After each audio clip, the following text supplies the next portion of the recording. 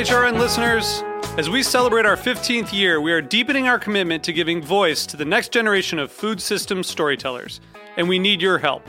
Our internship and fellowship programs help activate new possibilities for underrepresented and underestimated young people through experiential journalism, audio engineering, and production training.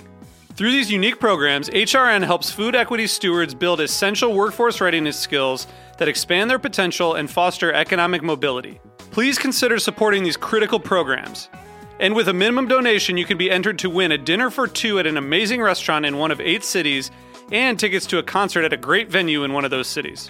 We have incredible partners across the country who have donated, as they also share our passion for helping to educate the next generation of food systems storytellers.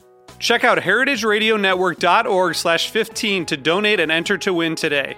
That's heritageradionetwork.org/15 to donate and enter to win today. And make sure you donate before March 31st. Thank you. This episode is presented by New York Mutual Trading.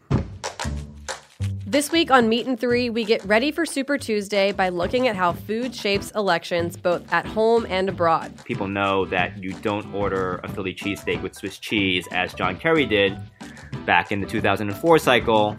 A young group of friends decided that they would put up a website which told voters which polling booths had sausages. Prime Minister David Cameron was pictured about a week after this incident eating a hot dog in a bun with a knife and fork because he was so afraid. Tune in to Meat and Three, HRN's weekly food news roundup wherever you listen to podcasts.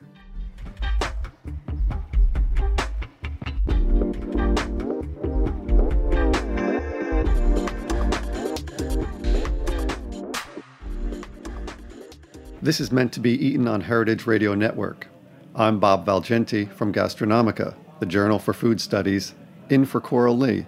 This episode is the first of a mini-series co-produced with Gastronomica. What motivates the passionate defense of a recipe? Today, historian Laurie Bertram shares with us the curious case of Icelandic vinarterta, a cake whose origins and most adamant defenders are, surprisingly, not found in Iceland.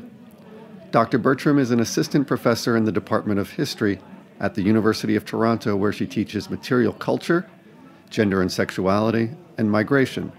Her book, The Viking Immigrants, Icelandic North Americans, will be published by University of Toronto Press in May of this year. Laurie, welcome to Meant to Be Eaten. Thanks so much for having me on the show. It's our pleasure. It's great to have you here. So why don't we begin? For those in the audience who have not read your recent essay in Gastronomica, perhaps you could explain what vinarterta is and tell us a little bit about its origins. Sure thing. Well, if anyone amongst your readers has ever met an Icelandic North American or had a chance to visit their home, say at Christmas time or during a special occasion, there's a pretty good chance that they've also met this curious cake. So vinarterta is actually a striped fruit torte that was really popular in Iceland in the 1860s and 70s. Its origins lay in Vienna, actually. It was imported to Iceland via Copenhagen. So in the late 18th century, a lot of Danish trendsetters were really embracing Viennese confections. And so as this became very popular in Denmark, Iceland, because they were ruled at the time by Denmark, were often copying the standards of style set forth by the Danish elite. So Icelanders in the 19th century started to really experiment with global food trends through this kind of Danish connection. And in the 1870s, when mass migration to North America began, Icelanders left Iceland at a time when foods like vinarterta were considered to be like the most, some of the most beautiful and important and I think, really kind of like status-filled foods for Icelandic women in particular. So, of course, Icelandic North Americans, like a lot of immigrant groups during this time, established roots, drew in more migrants until mass migration was closed in 1914. And by the time mass migration to North America ended, Iceland had actually lost about 1/4 of its population to migration. So the Icelanders that remained in North America, who are called Vestur-Íslendingar in Icelandic, or Western Icelanders, created their own kind of distinctive new world, experimenting with North American culture, political ideas, fashion, literature, everything, but kind of rooted in this 19th century Icelandic society. So a lot of the Icelandic components of the culture that came are like the Icelandic culture of the 1870s. So, of course, modern Iceland moves on. It's got this whole other trajectory after the 1870s and 80s. They become part of NATO. They have this kind of American military presence that sort of, really has a big cultural impact on Icelandic culture. People start eating hot dogs and hamburgers instead of, liverpilsa and rúllupilsa, like old traditional Icelandic foods. And so Vínartárta dies out in Iceland. By the 1950s and 60s, it's just one of these old kind of Victorian desserts that takes a lot of time to make. It's made with prunes most of the time, so it doesn't really mesh with, how people are thinking about elegance in their dessert making in mid-century Iceland. And so, it declines and virtually dies out in Iceland. While in North America, we have this whole other trajectory happening where people are continuing to not only make it, but increasingly become more and more obsessed with it, obsessed with maintaining this original recipe and protecting it from all other kinds of alterations. And this is coming from another kind of society where, almost everything that was Icelandic about Icelandic immigrants, they had to hide in public, especially, in the first generation experience. They had to change their names to English-sounding names. They would avoid speaking Icelandic in public. They became as outwardly English as possible. But then on the inside, inside these Icelandic immigrant homes, we have all these other material traditions that, in some cases survived, and in the case of Vínartárta, becomes this kind of marker of, the last thing that you should never, ever change. So this is how Vínartárta becomes kind of a symbol in the community. So maybe at this moment, we have these two lives of Vínartárta that we can think of, perhaps the one that was there in the 19th century in Iceland, and then the life that it takes on when it's carried to North America by the many immigrants who came from Iceland, as you were saying, almost a quarter of the population, which is a really amazing number.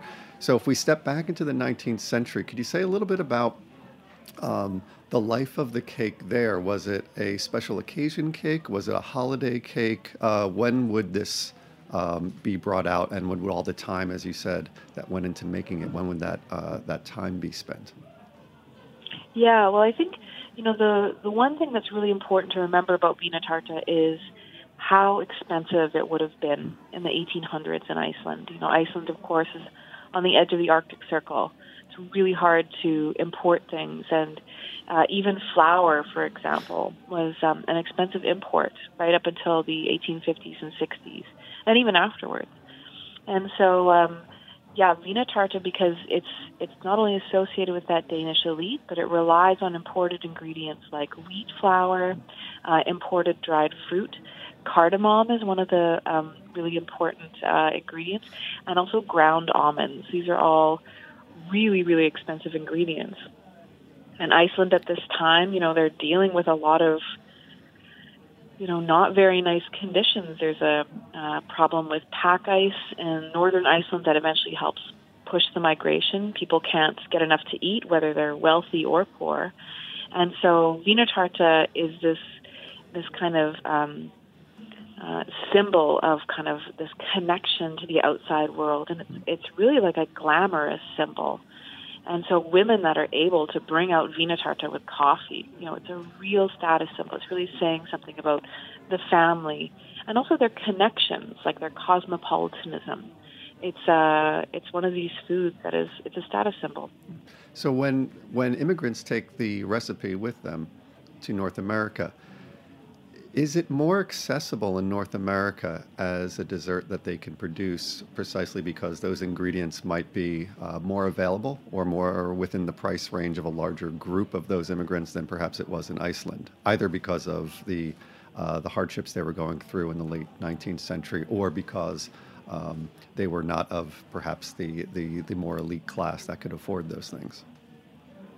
Absolutely. Wheat is much more affordable in the New World at this time. There are some more expensive ingredients that remain out of reach for Icelandic makers, and one of those is almonds. The original Wiener Tartar recipe, it's actually kind of the cake part is made out of ground almond originally. And so women in Canada and North America, it's clear they can't quite afford 2 pounds of almonds to throw into a Christmas cake. So they start experimenting with almond extract. And we actually see that today, that there's a lot of women that, don't have enough cash, so they'll just buy a bottle of almond extract that, might last for years to produce Wiener Tartar instead. So when those groups bring it over, you had mentioned that like many immigrant groups that come to North America or come to other places, they are almost on a fast track towards assimilation. They lose many of the traditions that they had in their origin country. Why is it, you think, that Wiener Tartar lasts? I think somewhere in your essay you say that Wiener Tartar is a kind of culinary time capsule. And like many immigrant groups, their traditions almost get locked in that moment when they first came over, and they survive in the new place, even though they die out in the old place. So why is it, you think, that the cake, among all the other things that could have survived, is the one that seems to persist? Absolutely. That's a great question. And I've really thought about that too, because some of the traditions that survived, they survived because they were useful. For example, one of them is it's called a sang. It's just like a wool duvet that you can find in a lot of Icelanders. You can still find it actually in some people's homes. And things that were cheaper to produce and more familiar. But Wiener Tartar is, again, it's kind of affiliated with status. And so it's interesting, one of the things that I found about references to Wiener Tartar over and over and over again in the community was that it always appeared at Christmas time, at funerals, and at weddings. And so this was often when, for example, the different generations would come together. And so people often associated, being able to hear stories about Iceland or immigrating to Canada, with these intergenerational gatherings, and Wiener Tartar always seemed to be there too. And so there was a lot of people that said, it's this kind of like relationship between the past and the present at these gatherings that Wiener Tartar kind of took on these qualities. For a lot of other women, though, it's kind of, or a lot of people, the Wiener Tartar maker is actually, key to that genealogical function of the tort. So usually families have a designated Wiener Tartar maker. And, they're the person that make it. And, God forbid someone else brings in their Wiener Tartar. And, then there's going to be comparisons. And it's kind of a vicious culture, actually. I would not want to go up against some of, the Queen Wiener Tartar makers in the community. For these people, Wiener Tartar becomes associated with, almost like a matriarch in the family. And so when she passes on, someone else takes on the role of making this tort for everyone. But the tort itself is kind of an embodiment of these makers, of these many women who have made the tort over time. And so it represents them and kind of like the family structure in a way. We're going to take a short break. You're listening to Meant to Be Eaten on Heritage Radio Network. We'll be back after this short break.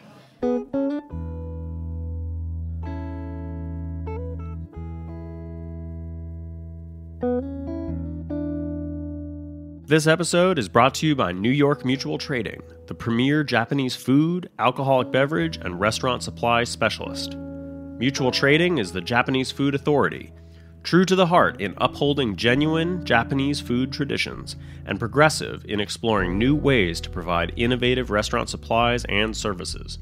They import, export, distribute, and manufacture the top brands for retailer and food service customers nationwide. Learn more at nymtc.com. And we're back. This is Meant to Be Eaten on Heritage Radio Network. I'm Bob Valgenti from Gastronomica, the Journal for Food Studies, in for Coral Lee. Laurie Bertram and I were just discussing the persistence and the survival of the Wiener Tartar in North America after it was brought by Icelandic immigrants. If we can go back a little bit in history, because I think I want to maybe in a little bit talk about the particular role of the Wiener Terte maker within families. But before we get to that point, I just want to step back a little bit into the time period you talk about in your essay in the 1930s and the 1940s, and the kind of cultural moment that the cake has. It's brought, we might say, outside of the insular Icelandic culture into the mainstream a little bit. So can you talk about that transition and then how it ties into this really incredible story you tell about the geopolitics of the 1940s and 50s and how Iceland finds itself in the middle of that? Yeah, absolutely. Well, it's interesting, in the 1930s, a lot of historians consider this to be a really sort of like xenophobic time for immigrant communities. It's not really a friendly time, not really a super pluralist time. But Diana Selig and some other scholars have begun to push back against this idea that pluralism is a post-war phenomenon. And so I really found this when I was looking at, when does coffee cake become an ethnic symbol? So I started to look at, why Wiener Tarte? Why does Wiener Tarte become the representation of the Icelandic community? Because in Icelandic, Wiener Tarte means Vienna tort. It's actually not even Icelandic. So this is, for Icelanders that come to North America, they're like, why is this your symbol? I'm so confused. And rightfully so, but the whole story kind of like, it's kind of actually the story of the community, so it is actually very suitable. So in the 1930s, we do see this kind of like proto-pluralism where,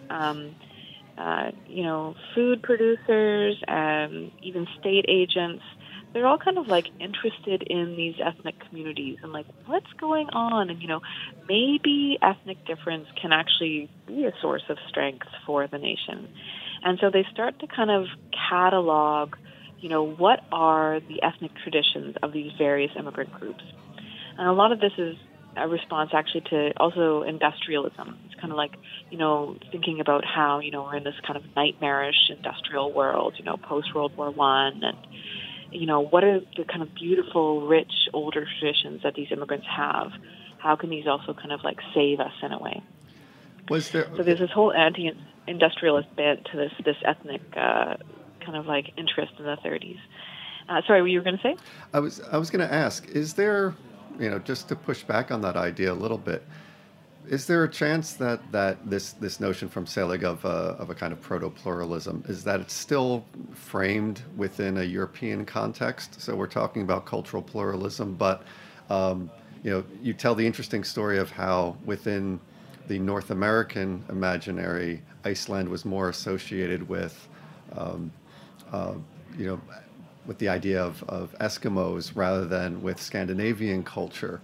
And so once that correction is placed in there, that we're seeing a pluralism, but it's rather still this European idea that it fits within the context of the immigrant groups that perhaps are found more favorable within the mainstream, or absolutely, yeah, or that it takes on, especially in the 20s and the 30s, the kind of flavor of exoticism, that it's here's something unique, here's something different, but it's not a real sort of bringing into a pluralistic context of the most, you might say, different among us. Mm-hmm.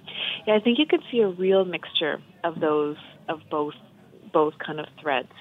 And Icelanders, we do see things like about kind of a similar kind of use of recipes, for example, from like First Nations communities, from, like even the idea of like Eskimo pies and stuff. Like there's an interest in, kind of like either the ethnic or the racialized other and their food, kind of like, experimenting with it. And so because Icelanders, I talk about this more in my article and in my book, they are still racially very ambiguous people in the eyes of North Americans well into the 1950s. And even actually onwards, you still see, reminders to people in Icelandic tourist magazines. Often they'll say, like, remember, that Icelanders are the descendants of the Vikings. There's this constant kind of need to push back against people's ideas about the Arctic and what Arctic populations or what far northern populations are supposed to look like. But so we have this thing happening in the 1930s where there's a range of kind of like sampling and interest in like, you know, what's kind of out there. And Camille Béjean talks about this in her book about kind of the kind of 1930s Food Writers Project.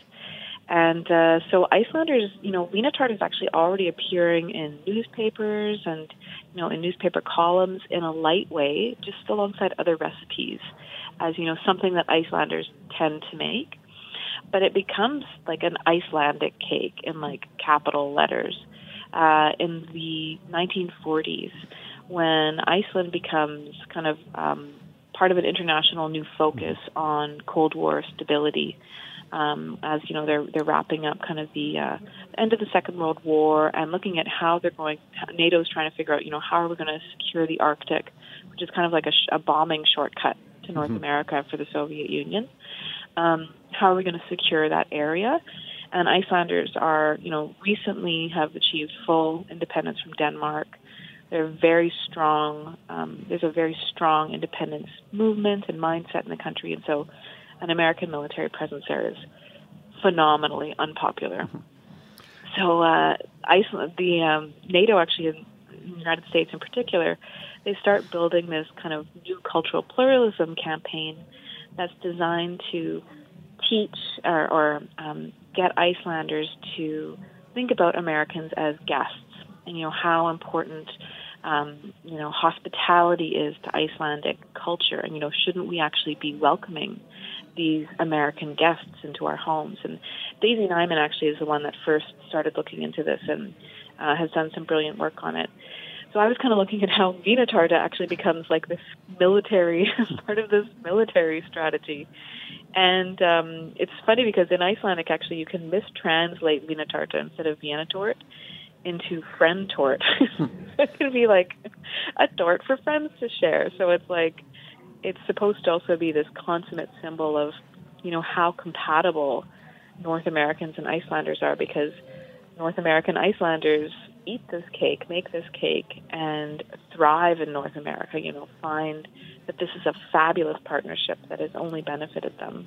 Yeah, that moment. So suddenly we see these strange kind of articles celebrating Vína tart as this like symbol of Icelandic hospitality. Yeah, that moment in your essay reminded me of a point that's raised in the book Philosophers at Table by Lisa Heltke and Ray Boisvert, where they talk about the roots of the word hospitality, the Latin word hospes meaning both guest and host. And this always seems to be the interesting position that immigrants are placed in when they come to a new place. On the one hand, they're guests in a new place, and yet, as you point out, Iceland has this rich tradition of hospitality, and that cake seems to be at the center of it. So maybe to kind of push this in a slightly different trajectory, can you talk a little bit now about the role that the cake plays, you know, from the 50s onward up to today in households, and in particular how that, you know, I sensed in your essay a shift, if, you know, perhaps class was one of the defining features of the sort of phenomenon of the cake in 19th century Iceland. It seems that the focus shifts away from that in late 20th century North American expressions of the cake, and that the focus is on hospitality, but perhaps also to some extent, as you say at the end of your essay, on gender.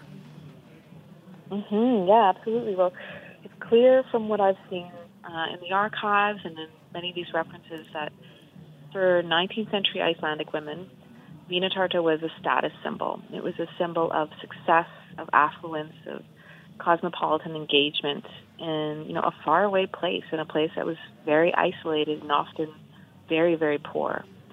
And so when we see a lot of the people who emigrated to North America, you know, between the 1870s and 1914, working class women are vastly overrepresented in the census record. So these women are you know, a really big part of the immigrant group. And so, you know, maybe in Iceland these women could only afford, you know, to own one dress or maybe two dresses.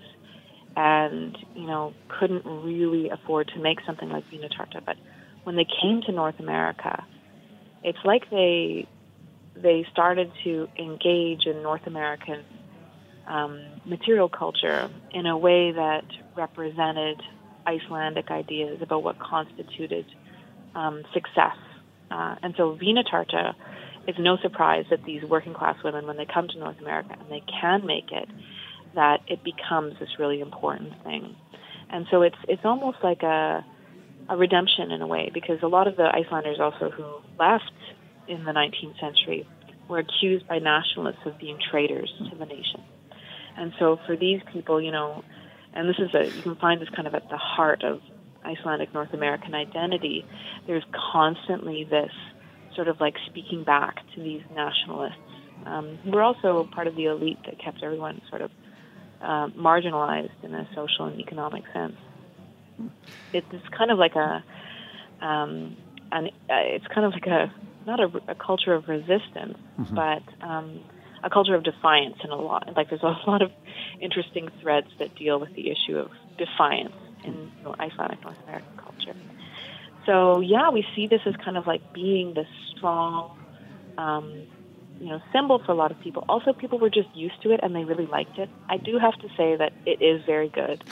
I'm going to say something controversial, and that's that, a lot of far northern food, it's kind of an acquired taste. I come from an Icelandic and Scottish family, and I like all of it. It's homey food for me.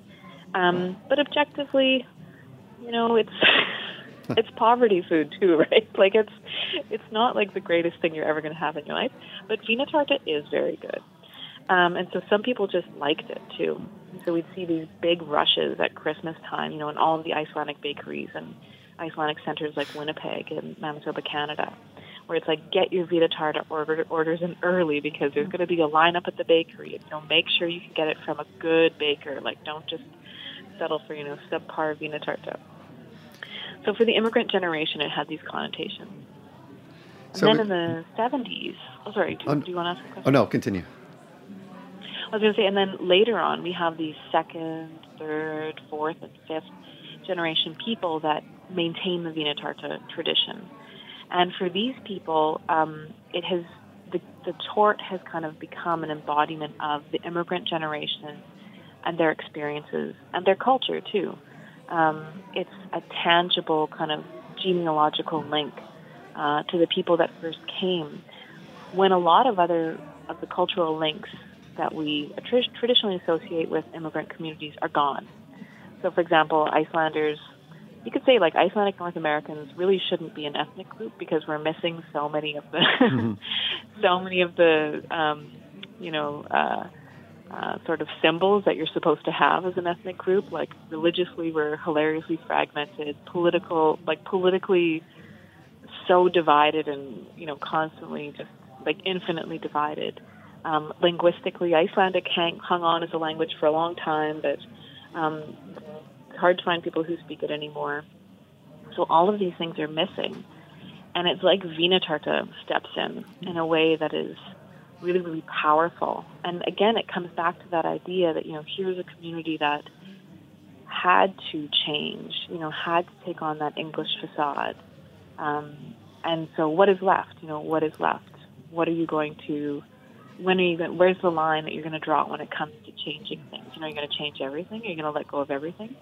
So for a lot of people, the line is Vina Tarta. Like, we're not giving up Vina Tarta. Yeah, and I think for a lot of people, this is confusing, but it's got a lot of power, and a lot of it has to do with the fact that it's an embodiment of the people. It's a physical link to your ancestors and, the things that they loved and cherished and how they were kind of brought together. So would you go as far as to say that it's in some sense a replacement or a proxy for some of those missing things, precisely because those cultural elements have not survived over the generations? I think so, but I think in a way it's almost, it's hard to say. Like I guess this comes back to a lot of the questions that your series asks too, and that's like, when does food, how is food also like a really distinctive medium? Like food is not food cannot necessarily replace the Icelandic language, but it has like distinctive properties too, So I don't know, like for me, there's so many different parts of the whole Vinatarta tradition that are so distinctive, from something like going to a church or belonging to a political party or something like that. And a lot of it has to do with, just like the giant network of people and things that it takes to produce something, from the women that make it to where they get their materials to how they disseminate it, whether it's at a bake sale or at a bakery or, in their family, who eats it, how the recipes are maintained. Like, it's just this whole other universe of stuff. Yeah, so does it stand in or does it supplement? I can't say exactly.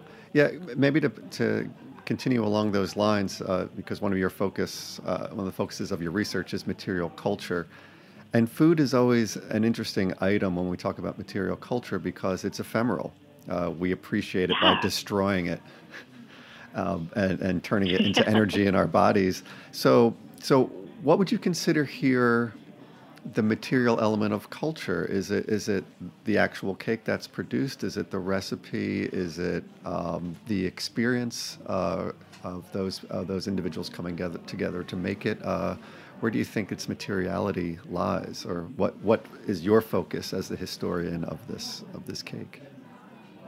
Yeah, well, I always go back to Bruno Latour's famous quote that things do not exist without being full of people. And Vinatarta, and I hope this came across in the article from looking at its social origins, its cultural impact, and even its military connotations. It is almost like a whole universe. There's just so much loaded into, when you start to take apart kind of the history of this one cake, it's just got this massive, massive history. It's so strange. And so the materiality is everything. I can see how women who cooked or baked in sod houses in Iceland, why they would choose this torte, because you can actually bake the layers. They use kind of like a Dutch oven in traditional Icelandic turf houses. And so when you actually make the torte, you're like, you could totally make this in a Dutch oven. This totally works. It's fine. And then you can see, when you go to the shop to get almonds to make the filling, you're like, these almonds are very expensive. How did people afford to make this? There's so many things that you all of a sudden can contact almost the people through the recipe. You can kind of experience some of the things, or it makes you ask questions about the giant network of makers that suddenly you're in contact with because you're really getting into this recipe. And so for me, the material world of Vinatarta is huge. It's ovens, it's pans, it's wheat, it's prunes, it's spice, it's icing, it's not icing, because there's a very strong divide in the community against, between do you put icing on your Vinatarta or do you not? And that is a very serious, very serious question in our community. And and it just kind of makes me think about, the universes of food, just wow, there's so much in here that we can see. And it's I think one of the most beautiful things about it is that it puts you in touch with the people that, the only written record they may have left behind was a recipe card. And yet that recipe card can tell you so much about them. About what it connects to. So maybe on that, as a final thought, thinking about these kinds of extended networks, could you maybe end today? I want to take an idea from your essay where you cite David Sutton and the idea of food creating prospective memories. And so the way that food and the kind of enactment of both the creation and the participation in this dessert creates those prospective memories. Can you say a little bit about what you meant by that idea of prospective memories and perhaps how that connects to your broader research on Icelandic culture that's coming out in your book? Yeah, absolutely. Well, in my book, I look at kind of, the everyday parts of immigrant culture that I think often get missed in ethnic historiography. Not always, but, often. And it's kind of like the immigrant-y things, like the things that are not quite from the homeland and not totally from the new land. And Vinatarta is one of these weird things. It's not wholly Icelandic, it's not wholly North American. It's awkward, it seems inauthentic. People often, when they see it from the outside, they don't really understand what's going on. But from the inside, because I grew up with this crazy tort in my family. And as I age, too, and as I become a parent and, lose generation, in front of me and all of this stuff, I can see how this food has become kind of an intergenerational binding agent. And, it's something, of course, you associate it with your childhood. You eat it at Christmas time or at a wedding or whatever, and you don't quite get what it means. You hear the stories, you like it, you don't like it. And then maybe you get older and you start experimenting with it as a maker. And then you just kind of I don't know, it's kind of something you have to live through to understand. But it almost becomes kind of like the scaffolding of community memory. So, as people come and go, as people pass away, there's that old saying, when an old man dies, a library burns down. I think for communities like the Icelandic community, that is a very scary thought because, we always kind of think we're on the verge of losing our culture, losing our identity. And so Vinatarta is kind of our scaffolding in a way. When the actual people die, these things remain, and they're things that you can be physically in contact with, that could be part of your living life, they can be there at your wedding, they can be there at your baby shower, they can be there and represent these past generations. And so it's we create these kinds of things to protect that sense of identity in a way that reflects kind of the precarity of Icelandic North American identity. And so you can talk to many, many young people who have an Icelandic, grandparent or some kind of Icelandic connection. And Vinatarta is kind of one of the first things, one of the first touchstones that you can kind of, easily access and say, this is, part of my culture. This is a representation. I can touch this. I can eat this. I can experience it. It's accessible. And so, it becomes this kind of important thing for kind of, leading us through life as things kind of dissolve around us, and just reminding us that, that history is not gone. And that reaches beyond the community as well as food, as something that can be shared, as something, and in this case, a sweet dessert. It's something that can also be can stretch out to other communities, and so it becomes accessible and approachable to others. So maybe this absolutely, is yeah. No, I was going to no, continue. I was going to say the Queen Vinatarta baker in my family is actually on my Scottish side, my Aunt Linda, and she grew up in an Icelandic community, but she is the the Vinatarta maker at Christmas time. And I know many, many great Vinatarta makers. Ruth Christie from Loon Straits in Manitoba, who's part of the some of the many indigenous communities around Manitoba that have an Icelandic connection as well. People make Vinatarta in First Nations communities around Native American communities around Icelandic centers. So when you see the food popping up, you also see that Icelanders have been in a place, or that people have met Icelanders. And it's almost like a way to map the larger history of connections in the community. And of course, for everyone like me who has not tried the cake, this gives us a task for the future to seek it out and to learn firsthand what it's like. So why don't we end our conversation there? I want to thank you, Laurie, for being our guest today. Thank you so much for having me. It's been a real pleasure. Okay, great talking to you. Bye-bye. You too. Bye. If you would like to learn more about this research or other work featured in Gastronomica, visit gastronomica.org, where you can access the spring 2020 issue for free until the end of this year. Or follow us on Instagram, Twitter, and Facebook. Gastronomica, the Journal for Food Studies, is an international, interdisciplinary journal that presents new and original research, advances our understanding of compelling issues in the world of food, and invites critical debate and commentary across diverse audiences.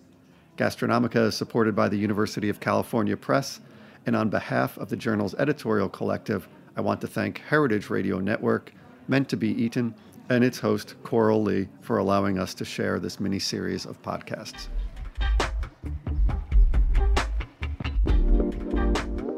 Meant to Be Eaten is powered by Simplecast. Thanks for listening to Heritage Radio Network, food radio supported by you. For our freshest content and to learn more about our 10-year anniversary celebration happening all year long, subscribe to our newsletter.